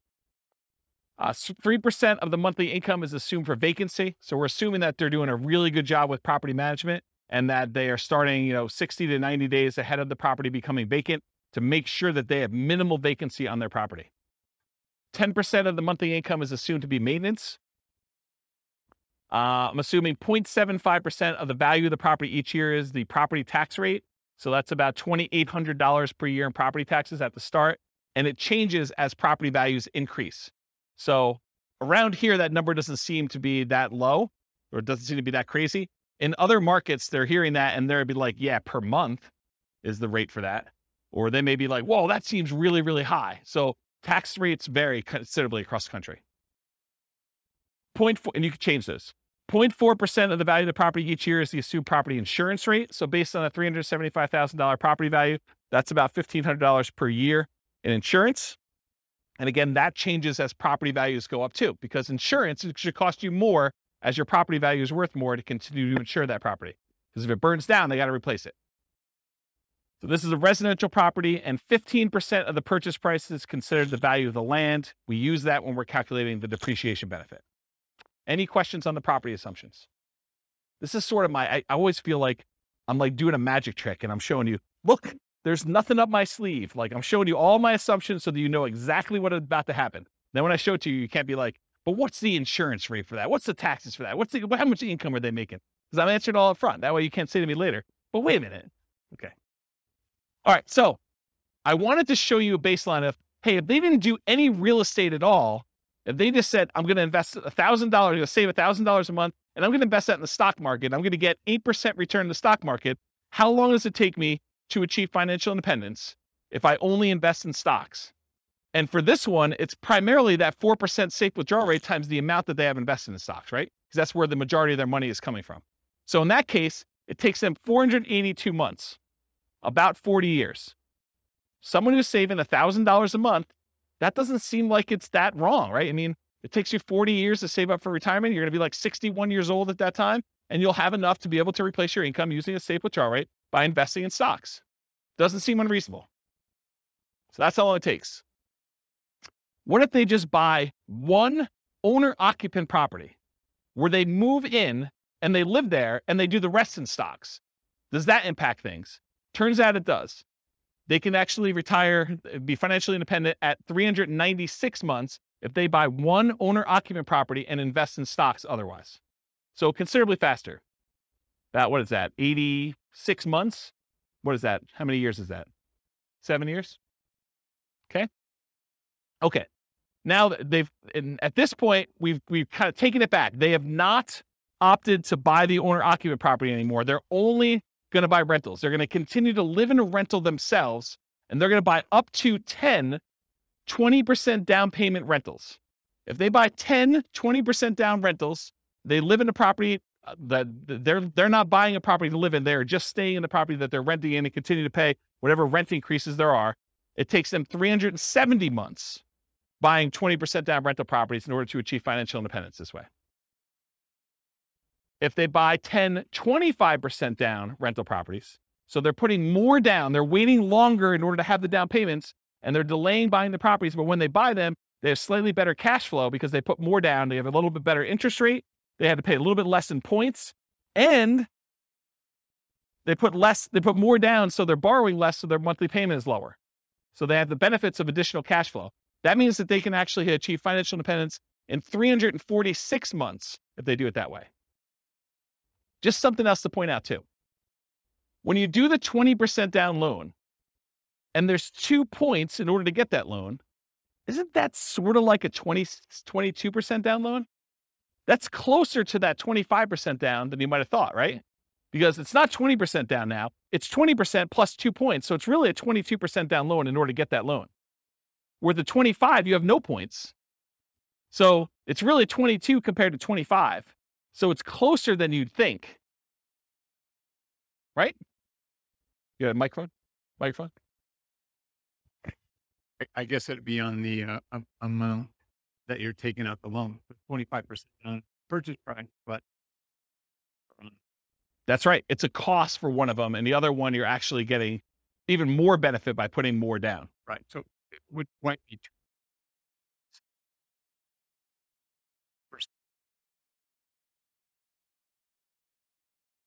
Yeah, I see what you're saying. Right. Yeah, you're right, because it's the 20% down is on the initial purchase price and the 2% is on the loan balance. Yeah, you're right. So it's 80% of the 2%. Right. So 1.6. splitting hairs, but No, you're right. That's a good point. Okay, note to self. Steve not invited to next meeting. No, he's all good. Okay, cool. So we did that 25% down there. What if they do 15% down? It actually goes up. It matches what they did with the 20% down at 370 months.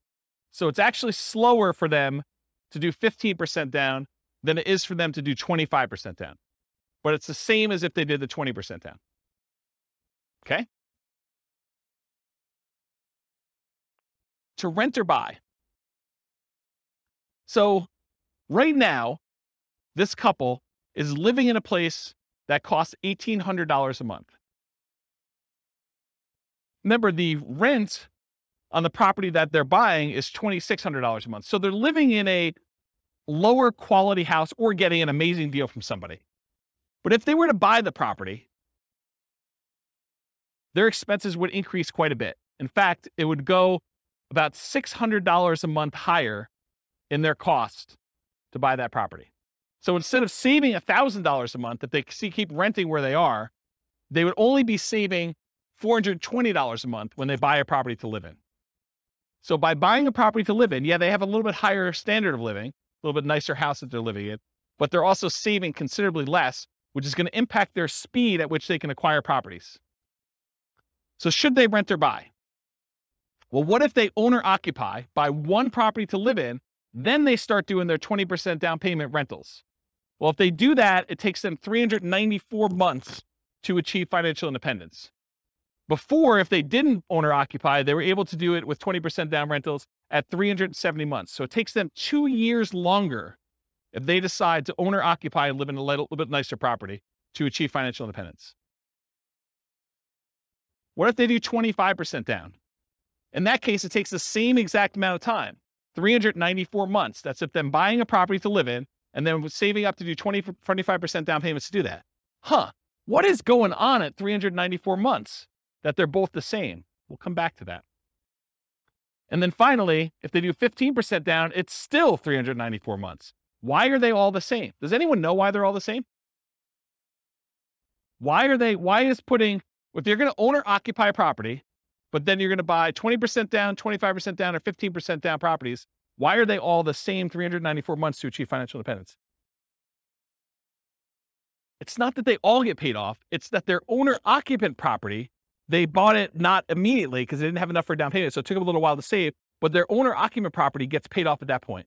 And when you actually have your owner-occupant property paid off, you no longer need $5,000 a month to maintain that same standard of living. You actually are $5,000 a month, whatever that mortgage payment was, less. So your target to be able to achieve financial independence now drops. You no longer have to be able to afford that mortgage payment. You still need taxes and insurance, but not the principal and interest part. So that happens at month 394 because now they no longer have a principal and interest part of their mortgage payment. So the threshold for them to be qualified for financial independence is now lower. So they achieve it. Does that make sense? Okay. So why are they similar? Paying off your primary residence reduces the amount you need to qualify as financially independent. These are all right around when they pay off their primary mortgage, including the one where they bought one owner-occupant property and they had stocks, because that also lowers the threshold then too. Okay? Any questions on this? Sweet. So changeable short-term rental assumptions. And I talked a little bit about this. Rents are going to be higher, but fees and expenses on rents will be significantly higher as well. Overall, I've assumed that the net after all the additional expenses will be 25% higher. So in this case, instead of $2,600 a month, I'm assuming you're netting $3,150 per month in rent. But I also added some more to maintenance. My thinking was, hey, look, if you've got a property and you've got a lot of turnover and people are living there and actively being in there, you're probably having a little bit more wear on a property than having a tenant living there for a year and having just regular turnover or a year or more.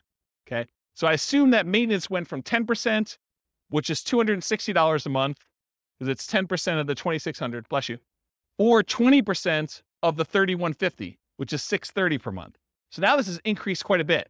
And so when you have both a 25% increase, but then this is increased by whatever that is, almost $400, it means a very modest increase in cash flow. So here's cash flow at year 10. When you had it with the short-term rentals, you're doing about $220. I'm sorry, you're doing $467 a month with a short-term rental and $220 a month if you were just doing the long-term rental. So you're still doing more cash flow, but it's not quite as significant as you might have thought. And I may be completely underplaying this, where you may say, but James, I'm really doing twice as much in rent, and my maintenance is closer to 20%, or maybe it's 25 or whatever it is, but doing twice as much in rent, my number is going to be much, much better. Yeah, that's why all these assumptions are changeable. Go load it up and change the assumption and rerun it and see what your number is. But based on this, I wanted to show you what the impact of achieving financial independence is, even with just this modest increase. Okay? So now doing the short-term rental with 20% down, they achieve financial independence in month 298. It's significantly shorter than all the other options we've considered so far. So getting that extra rent matters. And then 25% down, it's 285 months, which is even shorter. And putting 15% down, it actually is the same as if you bought 20% down rentals. Okay. So it does increase it. The best one is doing 25% down for short-term rentals. And then what if you owner occupy and then do short-term rentals? Those are all right here. Buy one owner occupant, then short-term rental, 20%, 25 and 15%. So it bumps it back up to 346 months for the 20%, 334 months for the 25% down, and 345 months for the 15% down. So it's sort of what you'd expect. Any questions on that? That's it. I will stick around for questions. I got applause, right? Any questions on any of that? Overwhelming? Micro? See? Yeah, I don't know how many people will care about this question or the answer to it. It was sort of related to PMI.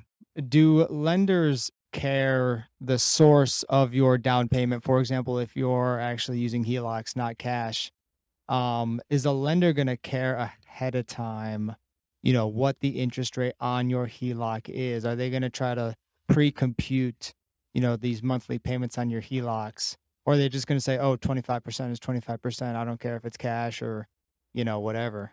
Yeah. So that's a really good question. I'll answer a couple parts of it and then tell you definitely talk to your lender to find out. Okay.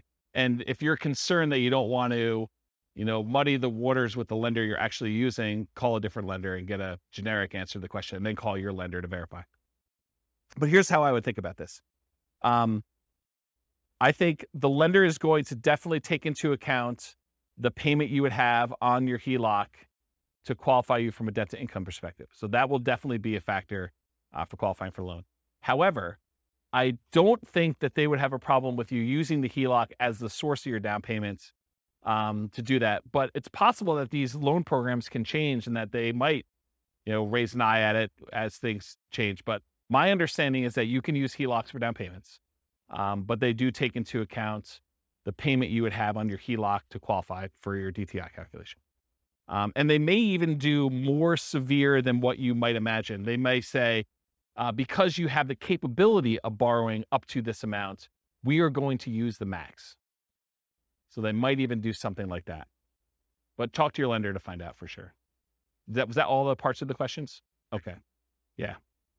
Yeah, because I know people do cash out refinances and then they use the money in order to buy properties as well. So I would think the HELOC would act very similarly to that. But they do, in general, they do care where you get your down payment from. If money just suddenly shows up in your account, they're going to want you to source it. They're going to want you to tell you where you got it from. I sold my Dogecoin or whatever it is. Right, exactly. So they're going to want to know. And then you may need to produce documentation on such things, which, this is part of the challenge with a lot of these crypto things, right? It's like, unless you have a really crypto-friendly bank, might get tricky. Any other questions? Oh.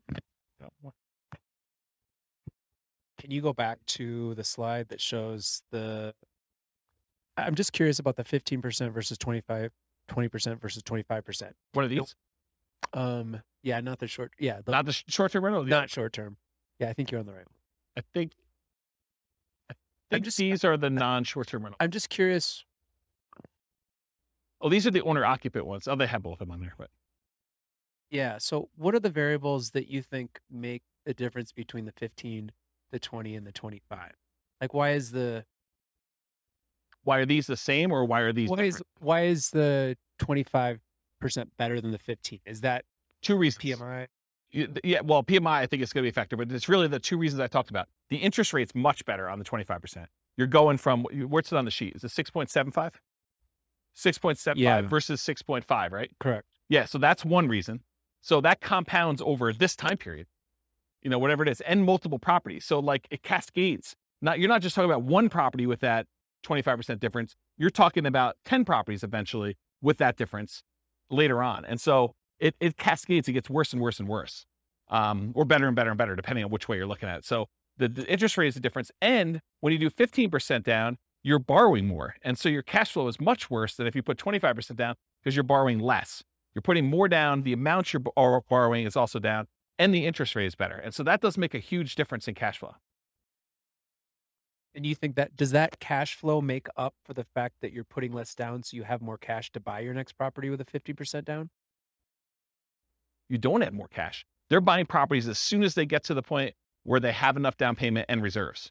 So as soon as they get to that point, they're buying their next property, and then they're saving up until they can buy it. So if you look at the chart of like how many properties they own and when you're buying 25% down properties, eventually I think you get to the point where you're buying faster. The first one you buy might be a little bit quicker, but then it's worse cash flow. So you may not even be saving as much. So it takes you longer to do that, or maybe similar amounts, but you're being impacted by that lack of savings rate in order to do that. I like those graphs that you've had before that show those steps. Yes.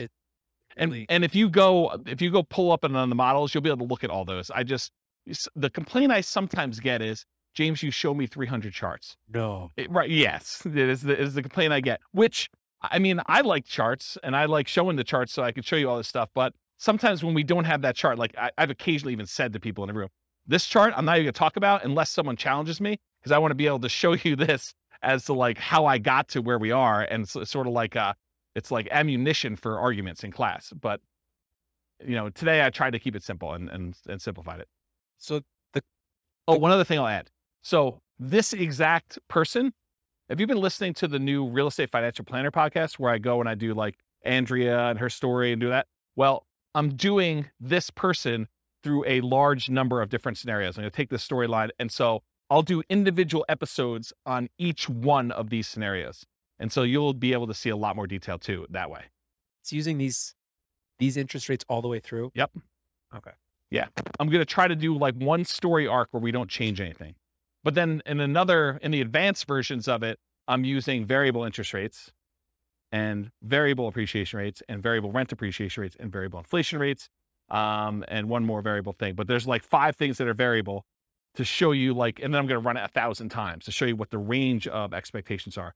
They may be financially independent anywhere between month 274, where it's 1 time out of 1,000, all the way up to month 495. I'm just making up these numbers. And that's 1 time out of 1,000. And the majority of them are in this range of here to here.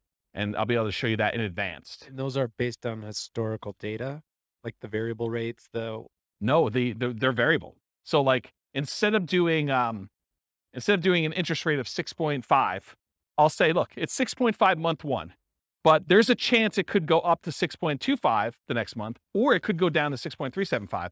And so there's just a probability distribution. And so sometimes, one run out of 1,000, maybe it actually ticks down.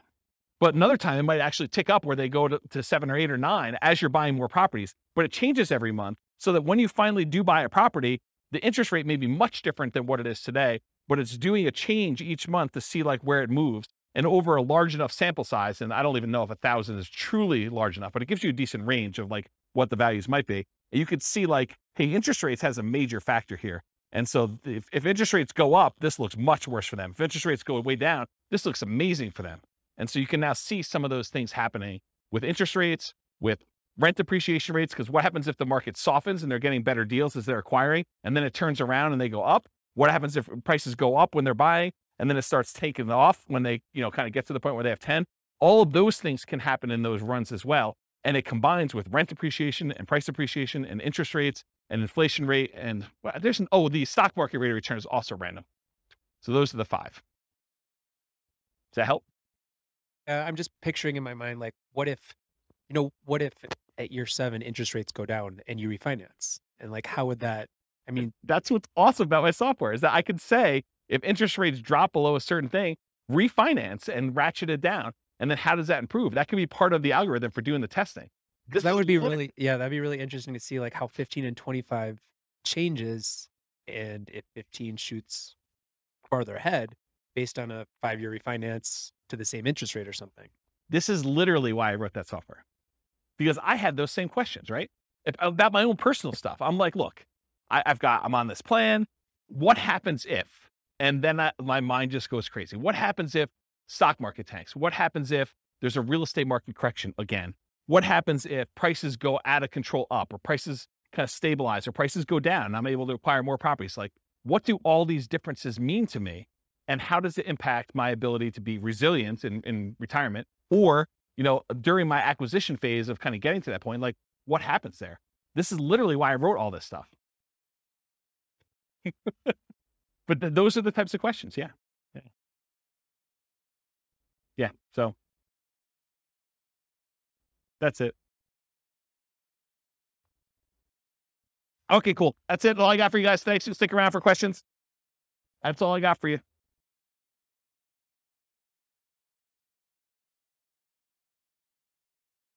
With home prices up, mortgage interest rates up, and rents up, but not quite enough to counteract the higher prices and interest rates, cash flow on rental properties in Fargo is harder than ever.